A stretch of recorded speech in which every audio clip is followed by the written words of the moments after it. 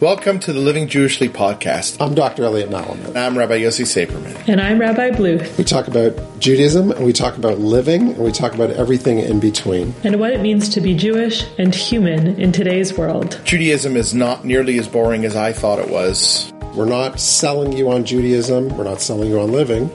We're just trying to get you inside of our brains, the way we think about stuff. And the way we feel about stuff. And we'll try to be as real as possible. By getting you into our Jewish brain, you'll argue a lot, you'll disagree, you'll love, you'll eat, you'll have a really good time, you'll learn a lot of things, and you know what? You might actually find that all those 3,000 years have been worth it. And maybe we'll even come out being better people for it.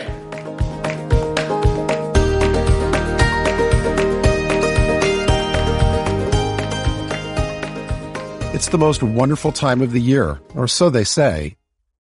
And indeed, Hanukkah and other Jewish holidays can be joyous occasions, filled with family, friends, and of course, food. And perhaps there lies the rub. As in the general culture, food plays a very large role in Judaism, on Shabbat, on holidays, and in social gatherings. But does food occupy too large a space in our lives? Do we use it as a substitute or even a compensation for something lacking inside? Do we need it to fill up when we feel something is missing in our life? And is there any connection between Judaism and unhealthy eating? I'm Elliot Malamet, and this is Crossing the Sea, a monthly podcast on Judaism and mental health. In this episode, we'll speak to experts on eating and food's relationship to emotions and to religion, and explore how we can integrate food in our lives in ways that are psychically as well as physically beneficial. Susan Osher is the founder of Connected Eating. She's a certified eating disorder registered dietitian and nutrition therapist with over 20 years of experience. She founded a private practice in 2001. I asked Susan if she thought holidays like Hanukkah or even an ordinary Shabbat contributed in some way to an unhealthy cycle of eating. I love your question because when I think about Shabbat, I think about the shtetl. Everyone would not really eat much during the week, and they'd have their a couple of chickens in the coop, and they'll shochet their one chicken, and the family would sit around and enjoy their flesh once a week, and everyone would be very, very appreciative.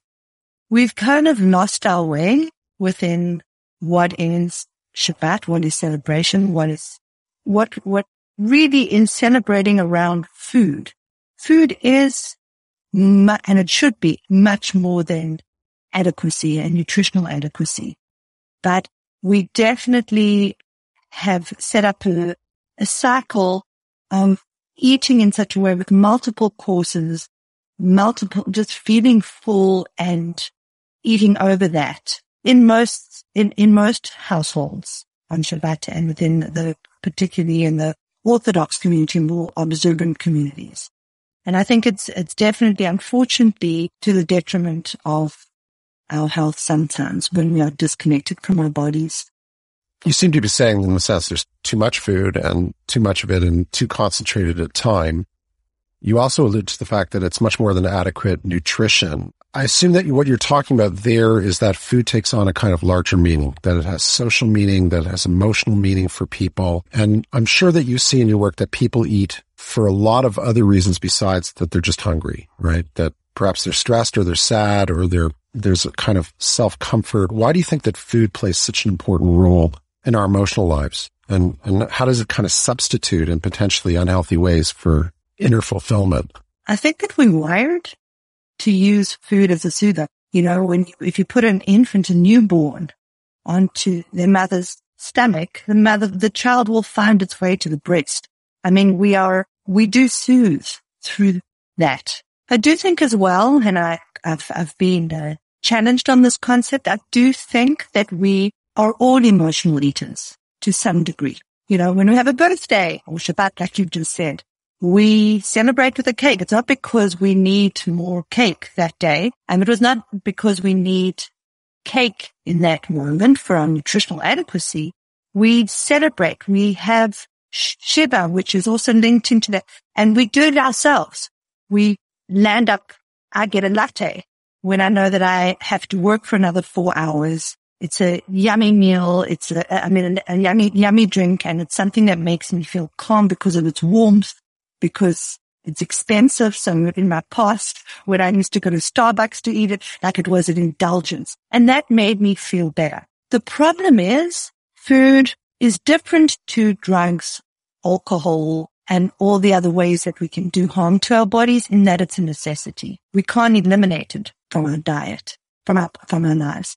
But we do have problems when we're using it as an excess, because when we start using it as a way to numb, to dissociate, to actually come out of ourselves, it's no longer just something that we do to express emotions. It becomes a core coping strategy, which is very maladaptive. It seems like there's something very, very primary about food that isn't even the same as drugs or alcohol, which is the idea of being filled up, right? That you're literally feeling this lack and then you're ingesting this stuff and you're actually getting fuller. And I wonder if that's an incredibly tempting activity because it gives you this emotional illusion like I'm full now. So, emotionally you're not full.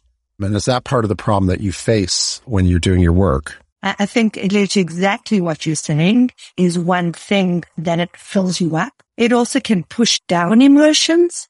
Food has got amazing repertoire of dealing with emotions. It also can be a way of self-destructing. If you don't eat, you feel nothing, you feel power, you feel like you have your own control.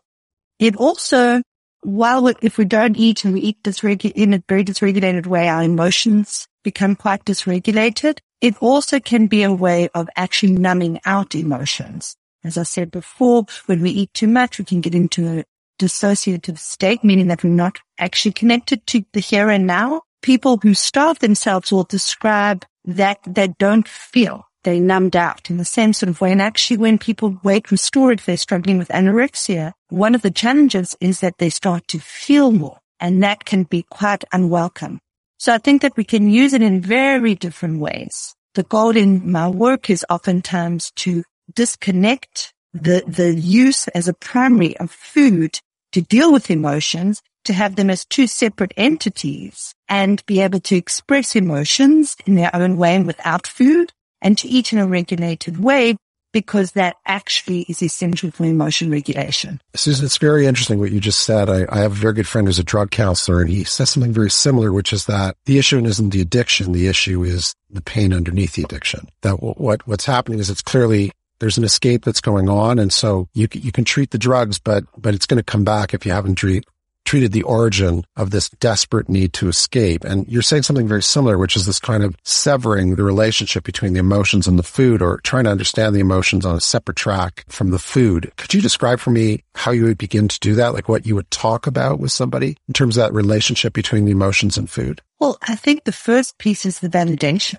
That food and using food in some ways may have become a maladaptive coping strategy because it was the best option that individual had to them at that point in their life when they felt overwhelmed and out of control. And that is something that is all around us all the time, so we can use it. It's an access. So taking away the shame, because it's quite ubiquitous, people use it in different ways, and obviously to more extreme and more destructive ways. It isn't something to be ashamed of, that is something that you went along your way and did that. And then the other piece of it, of course, is to start in a therapeutic context, working with someone being able to really express emotions, to understand how they're feeling, to understand the functioning of it, and never to strip it away entirely. Because in many ways, of course, if it's life-threatening, you need to make sure that someone gets to eating enough so that they can function. But that the eating and recovery is not a linear process, because someone has to slowly become more assertive, for example, be able to behave in different ways, have their relationships play out in different ways, and play it out with the people in their lives before they can strip away what's become a real core coping strategy. So it's wobbly, but that's the joy. As you start expressing yourself, as you start feeling it, you are really getting to your authentic self, and you're not using these conduits, which are actually not that effective. I think it's very striking when you're describing your work. If I were to say to somebody, oh, I'm talking to a nutritionist, and they would say to me, oh, Those are like people who like think about calories, right? And like, you should eat your vegetables and stuff. And there's really not a really full discernment of the enormous emotional component that goes into your work. In fact, it seems to be, from what you're saying, it's the underlying essence of what you do. You're not just like counting calories. You're thinking about this whole nexus between emotions, strategies to suppress emotion, and food as a tool in that kind of cycle. Absolutely. Absolutely. I mean, usually with working in eating disorders, there's usually a therapist, a doctor, and a dietitian, the nutritionist as the core group. I've found myself straddling the lanes a little bit too much. That's why I'm back at school right now doing psychotherapy, because I was like, you're going out of your lanes a bit too much here. And I'm loving it. And it feels so obvious because really, as I say to my clients, when we talk about food, it's almost like saying, hi, and it's lovely to meet you. Please take off all your clothes, right? It's such intimacy. What we take in, there's very few things that we take into our bodies. Maybe sex and, for women, and eating, oxygen, but we don't really think about that. It's such a primal thing of taking in the world when we come to eating. And I feel absolutely in awe of the human body, our ability to have the capacity to make millions of reactions every single split second to just keep us alive. And our food is one of the primary ingredients that makes us be vital, be functioning in our optimal way. So it's this balance of not feeling as everything is clean eating and our bodies are needing to be, 100% perfect in terms of what we feed it. Absolutely not. I love that I'm speaking on this podcast because I oftentimes use this analogy of, yes, our bodies are our temple, but the way that I see or imagine our temple, the Jewish temple, it wasn't such a clean place. Like there was blood everywhere, probably smelled a lot, and most of our organs, if you think about it, are detoxing organs. Our gut, our kidneys, our liver, like we've got a lot perspiring, breathing. We naturally get rid of what we don't want. So we don't have to be so perfect, but it is very holy, the whole act of eating. And it's a big thing that we eat. So I love how food interacts with our bodies, and that it's an awesome job. It's a huge responsibility, eating and nourishing ourselves. Yeah, humans are a messy business, inside and out.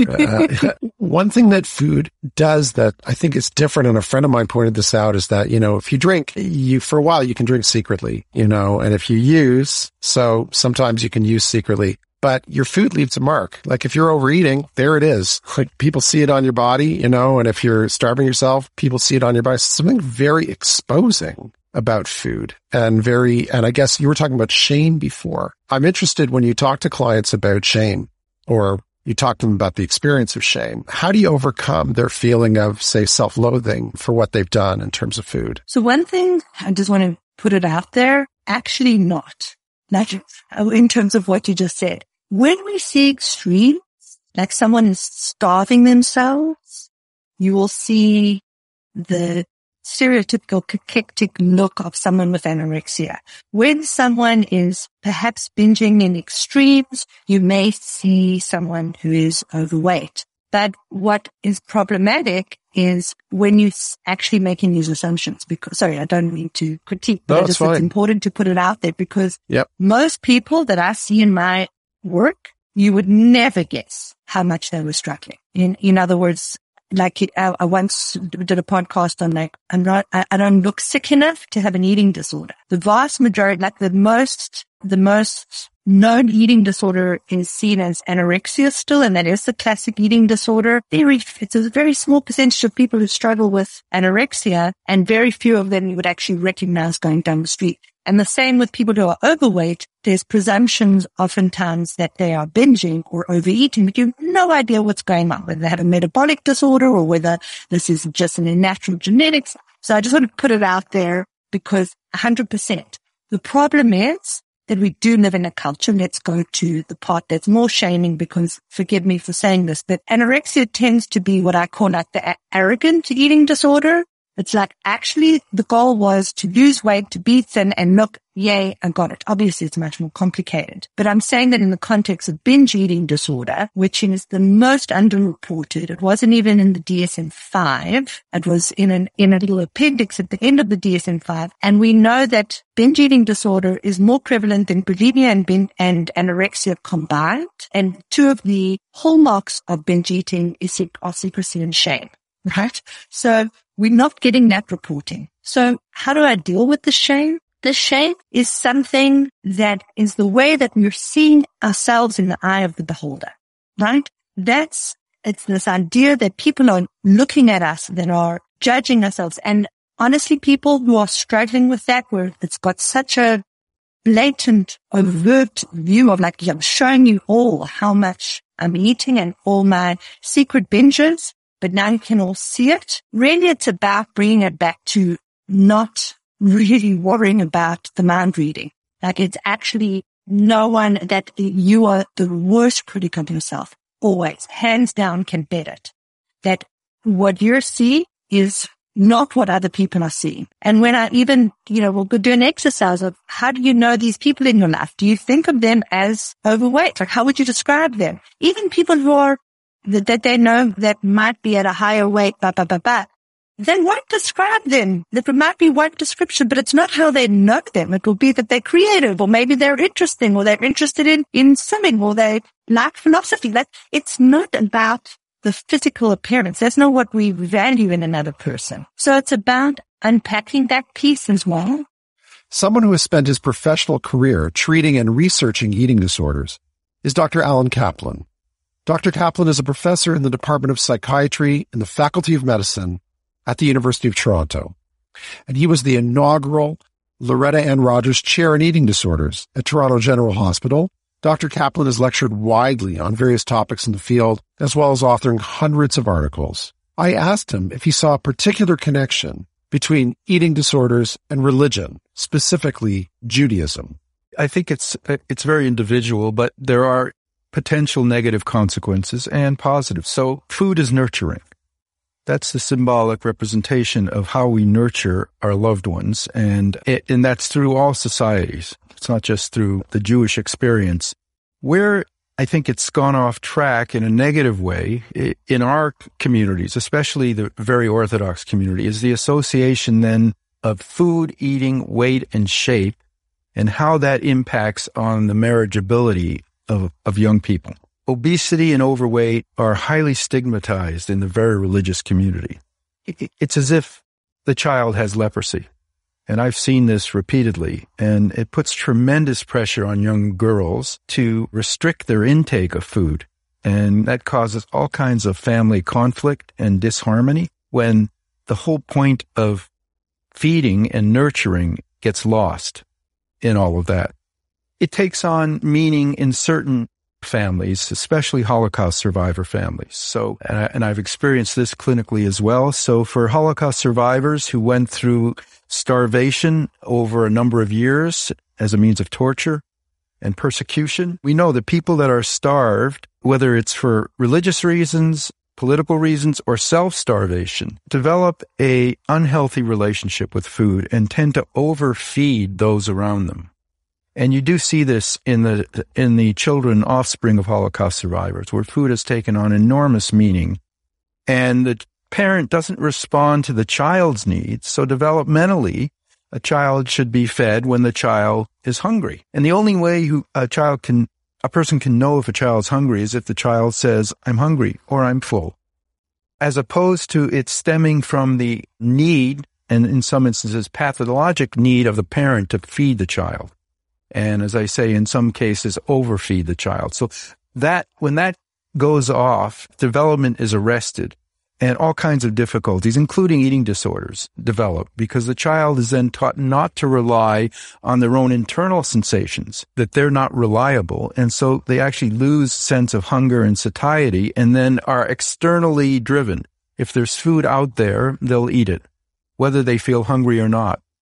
So that's, again, a couple examples of, I think, what you're asking about that are necessarily negative consequences of the focus on food. That's interesting. You're talking about two kind of different interlinked phenomena. One is almost kind of self-starvation on the part of the anorexic patient, and the other is a kind of force feeding from without. Right. That's forced on the person, but you're linking it to the same sort of psychic phenomenon, right? Which is, if I think about what you're saying, it seems to me that the common denominator is a lack of control on the part of the agent. And would you say, I don't really know about this, but I'm wondering, is part of the anorexic impulse to establish a certain kind of control over the body in a strange way? Absolutely. Yeah, that's central to the syndrome, that these are people who develop eating disorders are usually girls or young women, not always, but usually, who feel completely out of control. One of the reasons that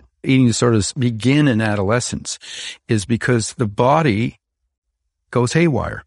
The child, and if a child isn't prepared for the changes in the body, for the hormonal changes that occur, for the body to take on a more sexual kind of image, that makes a young girl who's vulnerable feel completely out of control.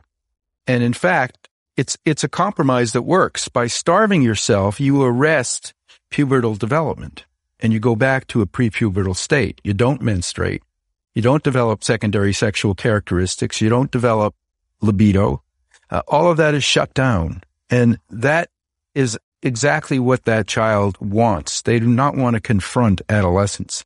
It's just too difficult, too frightening.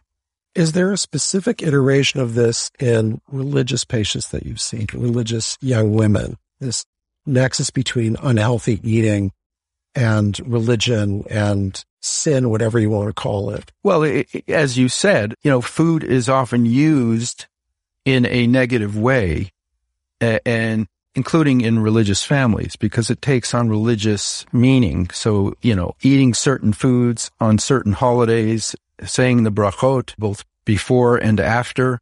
The whole concept of kosher and treif plays into that as well. Separating yourself from those around you, that is one of the purposes of keeping kosher, is to separate yourself from the community around you. It's a very powerful force, especially in religious communities, and can be a force used for positive things because, the taste, the smell, it all reminds us of memories when we're growing up, the smell of chicken soup or whatever it may be, or it can be used negatively. I hadn't thought about it till you started talking, but it almost feels like food becomes a kind of rebellion. It becomes the conduit through which rebellion takes place. Have you had patients who've specifically used food, maybe not kosher food, as the form of rebellion against their parents? Yeah, so I'll describe a case. Again, these are unsettling cases. They were for me, of a 16-year-old very religious girl in a very religious girls' yeshiva in Toronto who had bulimia nervosa. So bulimia is binge eating and purging without losing a lot of weight. So when she binged, she always went to McDonald's and had a cheeseburger. And then even more, what one would consider even more extreme versions of treif food. And she was racked with guilt when she realized, and it was almost in an altered state. It was interesting because I found a Gemara in Baba Kama about this behavior identified in Aramaic as bulmot, and it's translated by the Sonsino Gemara as bulimi. And there was a discussion amongst the rabbis as to whether or not where somebody had this, and they described it more like an epileptic fit, whether they were responsible halachically for what they ate during one of these states. And the conclusion of the rabbis was that they were not. They were not responsible because they did not have all of their faculties in place. And I found that very interesting, and I've actually used that with religious girls as a way to help them appease their guilt. Because I would say, you have a disorder, right? You're not fully in control of what you're eating. Your brain chemistry is not normal. And as a result of that, you're doing things that you wouldn't necessarily do if you didn't have this disorder. Some may say that's, abrogating responsibility, but it provides a therapeutic space for these young people. Otherwise, they suffer tremendously. What's the fallout of this within families? I'm wondering, I'm thinking about this specifically in terms of we've been talking about forgiveness. can forgiveness occur in these families? Or is the patient able to forgive themselves? Are the people around them able to forgive them? And what facilitates that? Yeah, I think it requires a lot of education for parents and people who struggle with this. And I do think the medical model is helpful. And we now have evidence from the imaging of the brains of people with some of these disorders that show that their brains are not normal.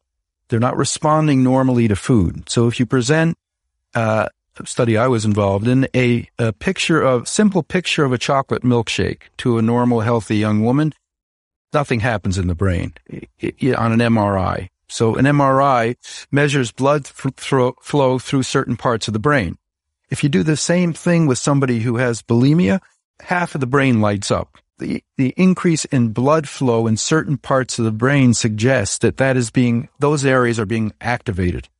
And that activation has consequences for behavior. So when you can present this to both people who suffer from these disorders and their families, which is hard evidence of a physiologic change, an abnormality, and that the child is not necessarily responsible or doing this as a way of rebellion. There's a psychological part to this too. So it's not just either or, because once people start doing this, they do tend then to get secondary gain out of it by, metaphorically speaking, vomiting on those who they feel are oppressing them. Wow. So patients leave bags of vomit around, which is very disturbing. I'm sure you can imagine, to parents, intentionally, because they know it's going to get them very upset. It sounds like there's a lot of rage involved here. Tremendous amount of rage, yes.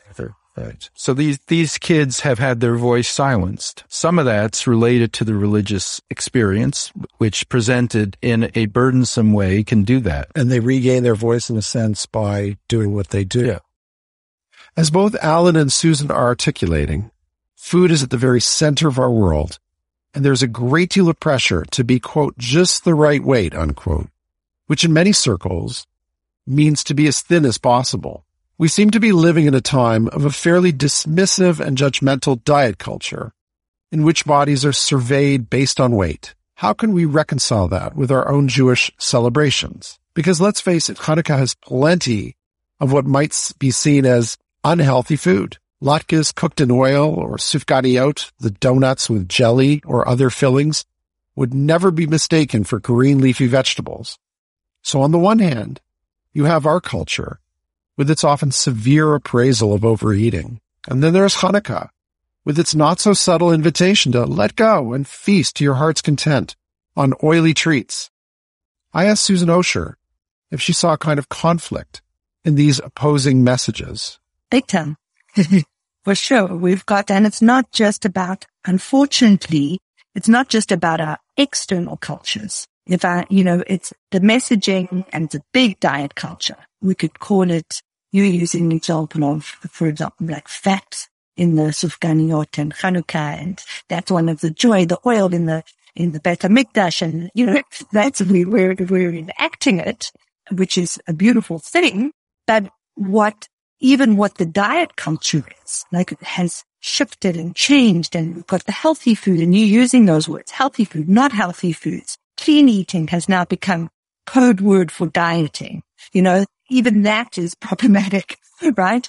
And we have not stayed with our Jewish ideals. Like, I think about shidduchim, like really having big hips and having, good breasts, like that should be the ideal woman, childbearing woman.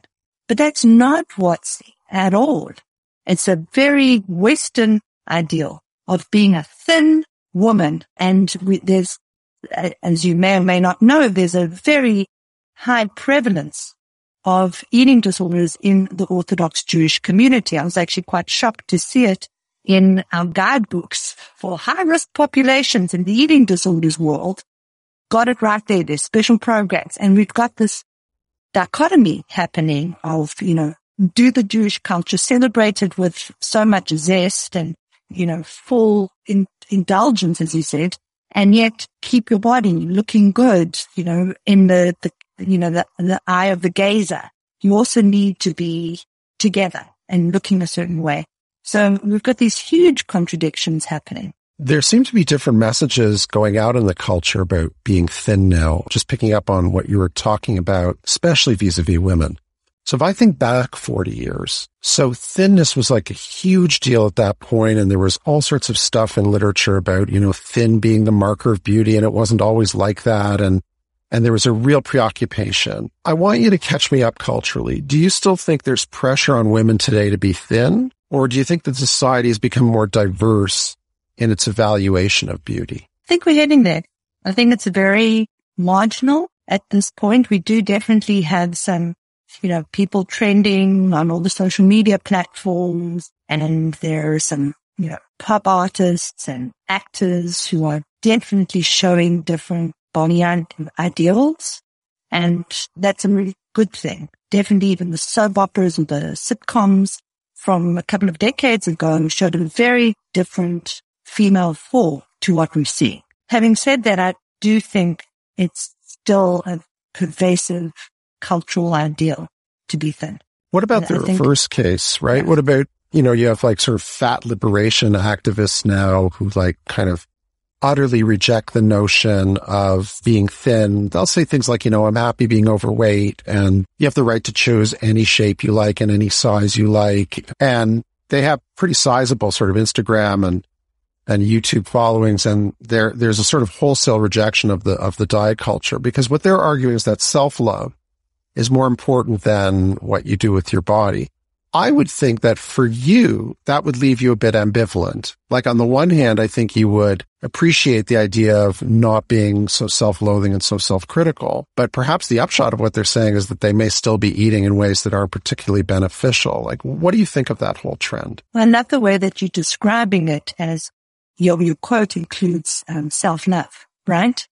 And I'd like to propose that self-love means body connection. In other words, if you're eating in a way that actually is attuned to your needs, there is the body that comes out of that way of eating, that you thought about what you were eating, you listened to your body, tuned and meaning intuitive as well, that you ate when you were hungry, you stopped when you're full. You had a sense of eating that had, as thinking of being on a little rowing boat with two oars. The one is, all the healthy, and we know that these foods are really important for us. And the other oar is like, go mad, enjoy. If you're using one oar, you're going to be spinning in a circle, no matter where you're going. So, and then you're alluding also to within the health industry, healthy at every size, the Hays Institute and the Hays movement, which is really looking at the literature, which has really challenged the need for weight as one of the criteria for health. And, if you look at vitals and if you look at functionality, you actually don't need weight so much. So that's also a big movement. And when Hays came out, like I kind of also had to be like, I had a bit of an irk, like, no, you can't actually not think of how you're eating completely as out of it. But when you come down to it, it just is not using weight as a way of labeling someone. And I think that's an important piece. When you say you don't need weight, meaning you don't need it necessarily to be the absolute marker of whether you're healthy or unhealthy? Absolutely, because there's not much data when you actually comb through the literature that says that. I see. Let's go back to Hanukkah and maybe bring the pieces together here. I want to give you the following scenario, which is a really common scenario, and I want you to tie it into what you do. So you have a client, and the client's invited to a Hanukkah party, and there's going to be lots of really tempting, but not necessarily, the healthiest food available.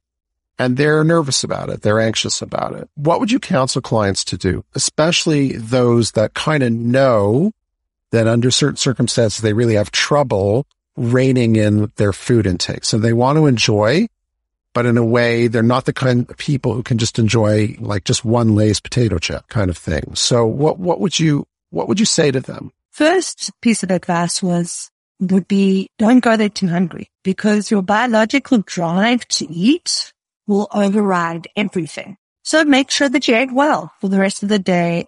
Make sure that you have a snack before, which is very counterintuitive, but you shouldn't go famished to a party where there's going to be a lot of treats. Second of all, be a food snob. Not every sufganiyot is so fabulous, actually, right? So decide before. It's not your first Hanukkah party. You probably know that you prefer the chocolate-filled one versus the jelly one or something like that. And make a decision before, right? So you be a food snob. Before you arrive, you kind of have a sense of what you would want and play it out in your mind. It's not the Last Supper. There are another 7 days of eating, right? And the other piece, which is a hard one, and keep in mind that with the literature, and it's funny because when you look at these scales, they always talk about Thanksgiving fullness, which actually happens for the rest of the world, 3 times a year on average, Christmas, Easter, Thanksgiving, that's like the typical American, paradigm. We get it like every Shabbat and every Hanukkah and every Chag and every time. What part of that is the amount of variety around, right? That increases our intake. The other piece, fascinatingly enough, is the amount of people. When we eat with more people, we eat more. So, there's something in there about distractions. It's triggering, maybe with family or friends that are going to evoke emotions in you, and you'll be starting to do emotional eating. So there's a lot of buzz. So really important, if you can, to even make a mental goal to check into yourself, even if it's 3 or 5 times during the meal, to drop down into yourself and say, okay, where am I at now? In a scale of, 0 to 10, how full am I? The goal somewhere between, 4 to 6, 4 to 7 max. If I'm hitting sort of 5 already, meaning that I can get up from the table, but I still will want something in an hour, eat a bit more. If you're already hitting a 6, then you're kind of getting to, you're good. You'll be okay for another 3 hours. If you're hitting a 7, you're eating more than normal, but you're still within what's a normal range. If you're into the 8, you're already into that very full, unzip your pants or your skirt. And if you're in the 9, it's that classic Thanksgiving fullness or Jewish fullness. And the 10 is sort of when we're getting into binge eating and your back and your stomach hurt. So I'm saying to take the time to drop down into yourself and check how we're doing inside, emotionally, physically, and without jokes aside. If you're finding yourself overwhelming, you can always go to the washroom. Go and check in with yourself. How am I doing? Like, what am I actually feeling here? Do I need to leave this party early? Because it might actually not be that good for me emotionally or physically right now. And that might be the best thing for yourself. So be respectful and do what you're needing in that time. I really appreciate what you're saying. It's so expansive on the usual stereotypical picture that what we're doing with food is we're looking at the backs of food boxes and cartons in the supermarket and checking out exactly whether it has, 100 calories or 140. And for you, the emotional component seems to be the underlying piece of it all, because what you're suggesting here is that when you're in a situation where there is food around, the real issue is not, does that cake have a little more calories than that cookie? But rather, how am I feeling? Why am I eating?